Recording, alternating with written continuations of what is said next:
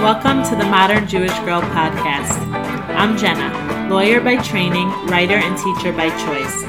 Originally from New York, I am a proud wife and mother living in the holy city of Jerusalem. Join me as we delve into the Holy Torah's teachings and apply them to our lives. I keep it short and sweet, but always deep. Welcome. Hi, welcome back. I hope that you had a great Pesach, and I look forward to continue learning and growing with you. Today I got the chance to speak with Miriam Gitlin, a certified life coach and creator of the Shalva Shift coaching program. Miriam is passionate about helping Jewish women who are struggling with challenging situations to achieve serenity and fulfillment in their lives and relationships, even if they feel like they've tried everything but keep getting stuck in overwhelm, guilt, or frustration. And we've all been there. She is also an artist, a wife, a mother of 7 fabulous children, Kainahara, a former Kala teacher and marriage educator, and a writer with 2 published books and over 100 stories and articles that have been printed in Bina, Hamodia, Ami, Mishpacha, and more. Personally, I really enjoyed speaking to Miriam about what self-wholeness really is from a Jewish perspective and the holistic type of healing that she helps her clients to achieve, starting with their relationship with themselves, and then Hashem, and then moving on to their relationship with other people. And I found our conversation to be very fitting because we're currently in the time of Sfirat HaOmer, where we are counting the days from Pesach leading up to Shavuos. And traditionally, this is a time of working on ourselves and working on our character traits and making ourselves fit holy vessels to receive the Torah. So in that vein, I really found this conversation very fitting and enlightening, and I hope you enjoy it. Okay, Miriam, thank you so much for joining me. I'm very excited to speak with you today. Me too. Thanks for having me. So I know that there's a lot to talk about, but I really wanted to focus on this idea that you speak about of self-wholeness. So I wanted to know first if you could, define that. What is self-wholeness? And then specifically, what is it from a Torah perspective? Okay, sure. Yeah. So self-wholeness, it's an ecosystem of 6 different components. There's self-awareness, self-acceptance, self-love, self-care, self-commitment, and self-discovery. Wow. And together, they all work together to create something, the idea of Gestalt that the whole is greater than the sum of its parts. So it's so true here. And that's why I see a lot that, people can get stuck on just 1 or 2 of these. But when you have all of these coming together, it creates this state of being where you can be truly connected to yourself and your neshama, and therefore to Hashem, to the people around you, and just to really live with the sense of vibrancy and trueness. I talk a lot about kenut in my work, which is this Hebrew word, which I absolutely love and isn't really defined so well in English. We could say sincerity or honesty or frankness. But it's just really being true and present and here. So with self-wholeness, we're always starting from a place of self-awareness. And I think there's different levels of self-awareness. Everyone I work with is self-aware. I think anyone who's coming to inner work or trying to, battle a difficult situation is self-aware. But when we don't have the tools to handle the situation that we're dealing with, or when there are false beliefs that we have, whether they're messages that were given to us, by other people, or just ways that we needed to interpret the world because of the situation that we were in, we're not always able to be self-aware in that way when we can't deal with it yet. So the self-awareness that we do in self-wholeness, we're really being open to things that feel too big, too scary, and then moving into acceptance of that, whatever it is. And so often it's good things. There's a fear that's so common that if I see the goodness in myself, if I acknowledge my strengths, then I won't improve. Then I'm going to be complacent, and that's a lie. Like that's the voice of the Yetzer Hara, just trying to hold us back. So self-awareness, also, like if say in a marriage, right, if there are things that your husband does that you have no way to handle, you can't change him. You might have tried, you've done all the marriage classes and the books and all the advice. So very often, women will it's just a defense mechanism. I mean, it's something we do as children, but even later on in life, not just, in our family that we're born into, where we just can't really we see the situation, and sometimes you just need an outsider. So in self-awareness, and then accepting ourselves, right? Here we're talking after someone's in a place of self-wholeness, they can apply all of these things to the people around them. But when we're talking about ourselves, so it's just really seeing, what am I feeling? What do I believe? What are my thoughts? What's going on for me? And can I just accept that as it is? So I'm just thinking, like, from my perspective, because this is a Jewish-based podcast, like, what about this process of being self-aware and moving toward a place of self-wholeness is specifically Jewish? So it's all Jewish. It's obviously, there's no like pasuk that lists out the 6 components of self-wholeness. But yeah, if you look in Sifrei Moser, I mean, everywhere the Hashem created human beings. Hashem, I mean, this is in the Torah, right? Hashem created us.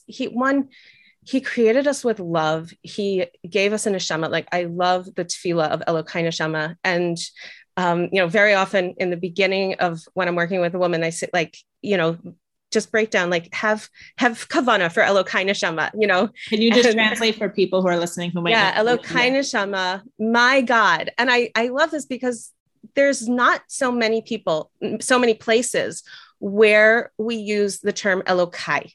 There's only a few in tefillah, but it's like there's a deep connection between me and Hashem, an intimacy there. So Elokai, neshama shenasata bi, the soul that you gave me, tehorahi, is pure. Ata virasa, ata yatsarta, you created it, and you put it in me, and this, I think, not just the aspect of us speaking to Hashem every day, but just connecting with, I have a piece of Hashem inside of me. I have something that's so pure at my essence. Like, I am pure and good and connected. And a big part of self-wholeness is coming to terms with the fact that we make mistakes. Right. We make mistakes. We hurt people. We do things that are wrong. Right. And I am working with women. So I'm working with women who accept the Torah and strive to fulfill it. Right. So, I wouldn't say just, anywhere in the world, like, if you don't, you're all good, like, it doesn't matter if you don't care, but we're talking to people who accept the Torah, want to keep the mitzvos, and Hashem does not expect perfection from us. He wants us to make mistakes.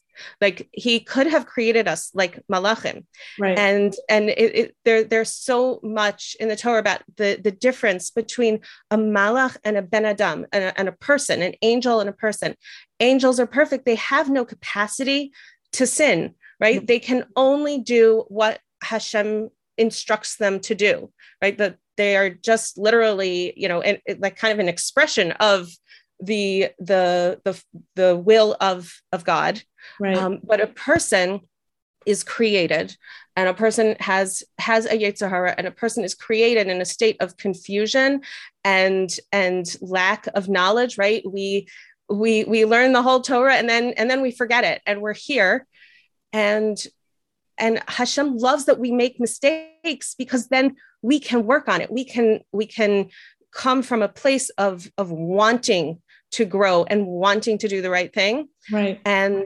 And also just in terms of teshuva, in terms of everywhere that it talks, Hashem is not like standing there like, oh, you did something wrong, boom, I'm going to punish you. Hashem waits for us. Hashem is patient and compassionate and wants us. So self-wholeness is really like bringing all of these ideas inwards towards ourselves, so that we can act with ourselves the way Hashem acts with us.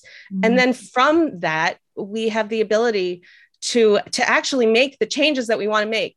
Right. Because, like if you have a teacher with a class and she's yelling at everyone, right, they're not going to be able to do the stuff. But if you have someone who's, I believe in you, you're doing amazing, here's where you can improve, let's understand this, then we have the ability to really to make the change we want to make, to be the woman we want to be. That's really beautiful. And thank you for kind of putting it in the context of like who we are as, Jewish people and Jewish women and souls that are connected to God. And I think it's very interesting, and so interesting that we're speaking about this now, because I had someone reach out to me recently who listens to the podcast, and she had made a mistake in the past that was like haunting her.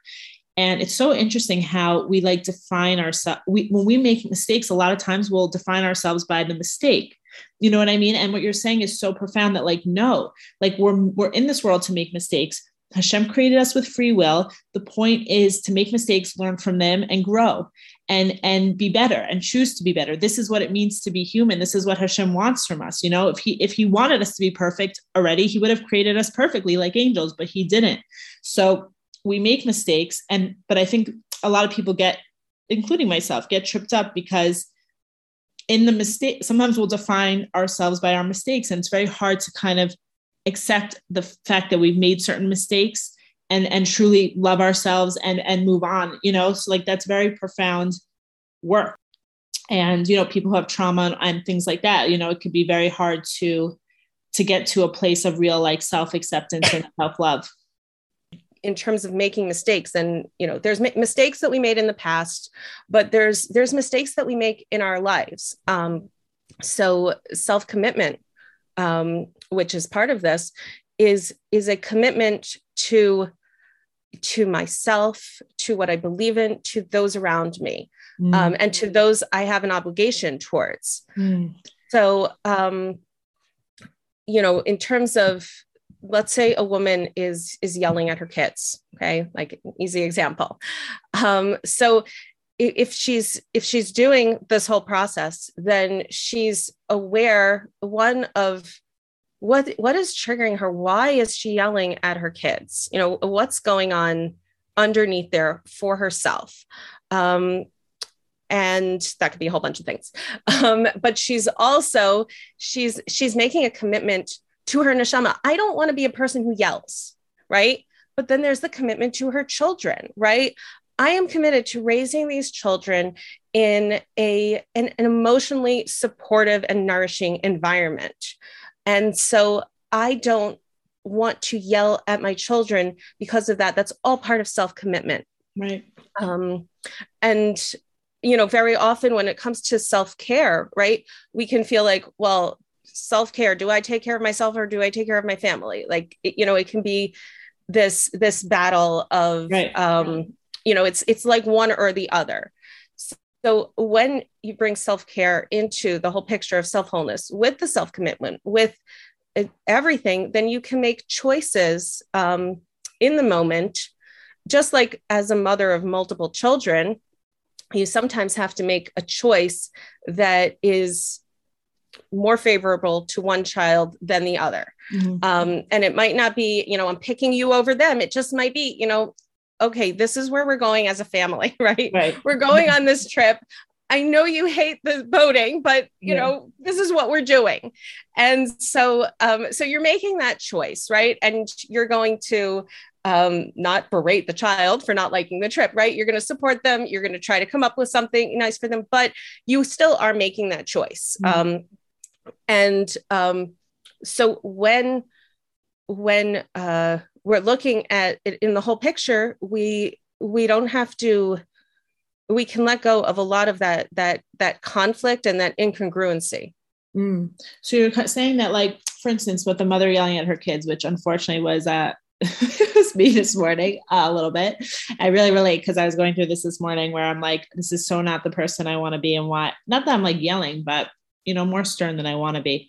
So in that situation, if you have the self-awareness that you want to be someone who doesn't yell, and the type of environment you want to create in your home, you're saying that you can actually practice self-care within, like, the way you relate to your family. Like, self-care isn't just like having a bath and getting a massage, although that's great too. And sometimes that is necessary. You're saying, like, self-care can also be, I'm choosing it to behave in a way that is in line with my values and it's committed to, my priorities. And so that also is a form of self-care. Is that what you're saying? Yes, but I would say when you're yelling at your kids, there's something going on for you that's been a trigger, right? You have a need in there, and that's not being met. And so not only, I wouldn't call self-care necessarily not yelling at my kids, although for sure you are being kind to yourself and taking care of yourself by not interacting with other people with aggression. But if you do the self-awareness and you figure out, like, what's going on for me when I yell, I feel tense, I feel out of control, I feel like I don't have space for myself. So then self-care might be, when I feel these feelings in my body or these thoughts in my head, when I notice that this is what's going on with me, one, I don't, self-acceptance and self-love, right? Those two meet in compassion. I'm not like, there's nothing wrong with me for feeling what I'm feeling. Everything I'm feeling is fine. I just have a need. That need might be, take a deep breath and say, I'm walking out of the room for 1 minute and I'm going to do some deep breathing, or I'm going to say Tehillim, or I'm going to just massage my face. Or I'm going to give myself a hug and say an affirmation. There are so many different things that we can do for ourselves, but in that moment, you can give yourself 1 minute of self-care, right? Right. And then you can come out and you can show up as you would like to. Right. So the self-care is really, like, in that instance, it's more like a self-compassion, where, like, it's a combination of all of the things, but it's like you're having awareness of what you're getting upset. Why am I getting upset? And then you have compassion on the fact that you're getting upset. It is frustrating when my 4-year-old, like, will not listen and just not get dressed. You know what I mean? Like, it's very frustrating. So, like, I have to have compassion on myself that, like, this is a little bit of a difficult, a challenging situation. And, but like you said, I can choose to step away and, kind of do what needs to be done. But I feel like it all starts from the awareness piece. That's what it seems. Yeah. There's so much. Yes. There's so much that goes into self-awareness, and just layer upon layer. And, you might discover things about yourself years into this work, right? That you just weren't ready before. But yeah, I see this as a cycle. The self-wholeness. I actually have an image of it, but maybe we'll see that on the podcast. Yeah, but share it maybe. Yeah, so it starts with self-awareness, and through the whole process, the last step is self-discovery, which there's plenty to be said about that, but that even more just leads right back into the self-awareness. So you're constantly understanding more about yourself and what you need and what makes you thrive. And in that situation with your child where it's frustrating that your child is not getting dressed. So it could be that I'm tense because I need to get there. And this is in the way, right? Just like simple, like, yeah, I need to be there on time. Child is not getting dressed. I'm going to be late. Right. Right. So actually yelling at your kid is probably not going to get you they're on time in the way that you would like to be there, right? It's possible, right. But then, you're going to have all that emotional baggage. Or it could be, there's this belief that, I can't get anything to happen. Right. That might have to do with other things in your life, or nobody listens to me. Nobody respects me. Nobody cares about me because I'm worthless, because I was given messages throughout my life that I was worthless. So, there could be so many different things. So many right. Like what is it triggering? It could be very deep, actually, when you really look in and do the work. Yeah, it's very true. So I think we kind of, in a way, answered my next question, which is a point that you had raised when we were speaking earlier about why self-love and self-care is not enough if you want to achieve self-wholeness. Now that I know there's 6 prongs, these are only 2 of the prongs. So I don't know if you have anything else to say on that, or if we've kind of already touched on it. Yeah. So I think just self-love and self-care are the 2 that we hear about the most. And sometimes they're kind of just like, like trendy phrases, right. Or even, things that you should feel guilty about if you're not doing. And we often have, let's say self-love, for instance, what I mentioned before, there's this, if we might have things about ourselves that we don't love. Right. And so, just love it anyway, or you're fine the way you are. And there's a difference between you're fine the way you are, just love yourself and go home. And, you are fine the way you are, and you are on a journey of growth, right? And becoming more of who you want to be. That's the Jewish perspective. Yeah. And with self-care also, there's so many women are stressed, or like self-care is something I just don't do it, so I feel guilty, or I do it and it takes up time and it doesn't really help me. Right. Because, that bubble bath might make you feel relaxed, but then you go right back to your life and, you're staying up late, you're spending too much time on your phone, you're eating, emotional eating, and then you feel awful. Like, yeah. So the 2 of those are so important, but they have to be within the larger picture. And if you're short on time and, you don't necessarily connect to sometimes the self-care things that we learn about, like journaling could be self-care, going for a walk can be self-care, or just sitting and breathing. And like I mentioned before, literally hugging yourself. So when I suggest to women to start giving themselves loving touch, even if it's just resting your hand on your cheek and just feel like send love through your hand. Sometimes, depending on what women have been through, they say, I can't do that. Like, wow. I can't do that. But then when they can, it's so powerful. Because, that's self-care, just, wow. We all need loving touch. Right. And you can give that to yourself. You can nourish yourself in every minute of the day. Wow. That's really beautiful.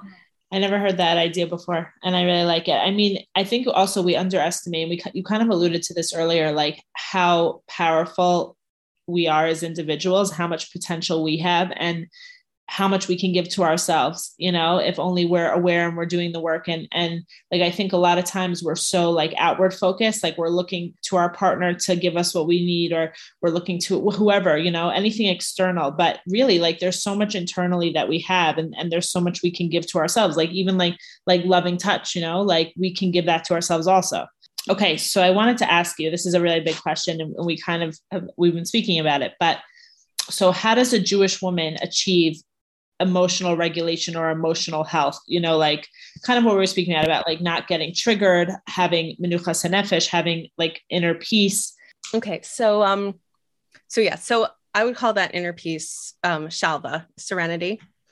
And that's really when, serenity is when you have this sense of peace, and regardless of what's going on around you. So you could still be in a difficult situation. You could still have that relative who's an addict, or, the child who's, mentally ill, or, you could still have that situation, but you could be, you could have this sense of, I am okay, I am here, and I'm connected, and I'm in life. And yeah, so there are three components that I bring into my work. One is self-wholeness, and the other two are active emunah, and that's all about your relationship with Hashem, and really, really trusting Hashem, and letting Hashem run the world, right? Letting go. Yeah. Letting go. And it's not just, there's a lot of work in there, because we actually, it's not just, I know Hashem is in charge, but like, I can trust and let go. There's a lot there, right? And also healthy relationships, which has to do, both with how we protect ourselves through true boundaries, and how we interact with other people. So the three of these coming together, always starting with self-wholeness, because you can't really do the other two without that. Okay, I need an example. Let's say a woman's in a difficult marriage. Okay.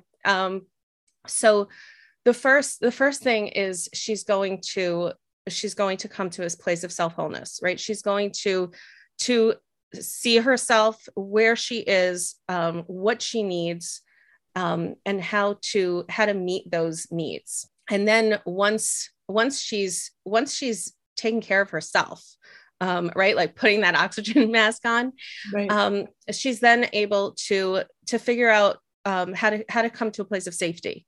So boundaries are almost always the next thing that we work on, and boundaries it's not about changing the other person. It's really just, what do I need to be safe, right? What do I need for myself?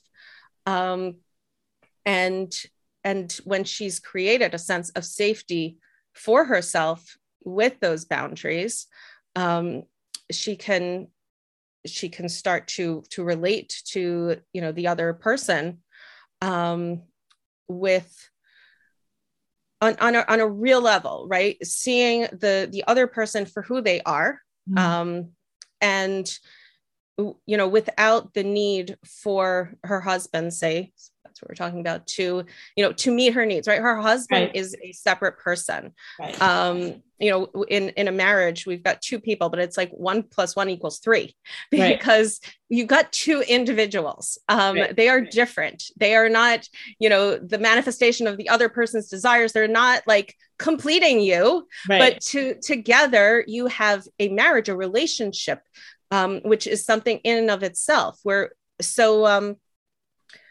and for sure, the woman's connection to Hashem. However, we often see in the beginning, we think like, okay, like I'm trusting Hashem, but we're so busy trying to put out the fires, trying to fix the problems, because we're afraid if we let go, everything will just combust. Yeah. And we can't, because it's just not possible. We're human beings. We're one person, and we can't do that. Right. But when we can give over to Hashem what really is his, and let go of the other person while still keeping ourselves safe, because you can't let go if you're not going to be safe. Right. So by learning how to be safe and let go, you're then able to be in a place of serenity. And I talk also about like being in pain, not suffering, right? Because we're scared of pain, but pain is part of life, and you can't live without pain. But the difference between pain and suffering is when I'm just in pain all the time, right? That's what's in my thoughts. That's what, I'm walking through life and I'm suffering from this. And pain, when we're in pain, we can also be in joy, right? We can experience multiple feelings at the same time. And just one example that I saw, it was just so incredible. I was so happy for this client of mine. She had a child who was mentally unwell, an addict, and actually made a suicide attempt the night before a big family simcha. and she dealt with, I mean, she went to the hospital, and Baruch Hashem, the child was okay. She was dealing with all of these feelings. And she said, you know what? I was able to show up at that simcha and be happy for my relative, who was making the simcha, and I was able to be there. Even though she was in pain, she was still able to tap into that place of joy also. Yeah. And bring the child the child wanted to come, and Baruch Hashem, the child's doing so much better now, which is also, just we let go, and everyone has their own journey, right. That Hashem takes us on. But so I think that's really great. It's like, because you're addressing the relationship with the self, then the relationship with Hashem, and then from there, the relationship with others. So it's really very holistic, the work that you do. Okay. So Miriam, can you tell us, I mean, you've kind of been speaking a lot about the work you do, but maybe just like practically,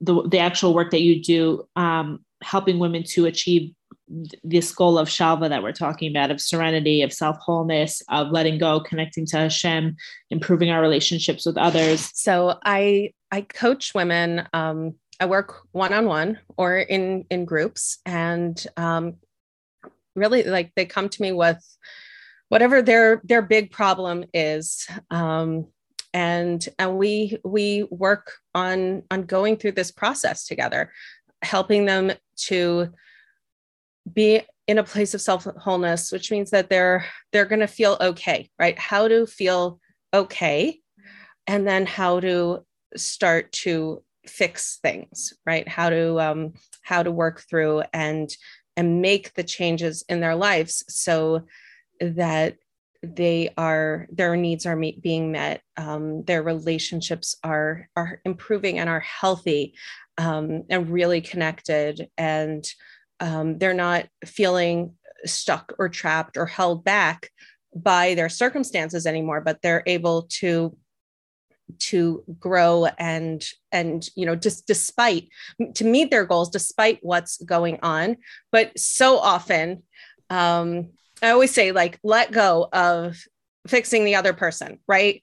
You got to let go of that in order to make the changes. But so often, the husband who has said he would never go to therapy, it's like, I'm going to go to therapy, right? The changes, the changes start to happen because, you're changing yourself. It's like a ripple effect, right? Yeah. You're changing yourself. You're changing how you show up.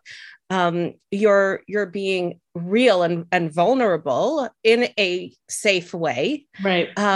And that canut, that honesty, that realness is contagious. It's attractive. Other people want that. Right. So yeah, the changes that happen, they happen, and I'm not going to say that nobody ever gets divorced or, right. The other, but if that's what happens, then when that happens, you're going to be okay. Right. It's a different process than it would have been otherwise, because you're a different person, hopefully. Yeah.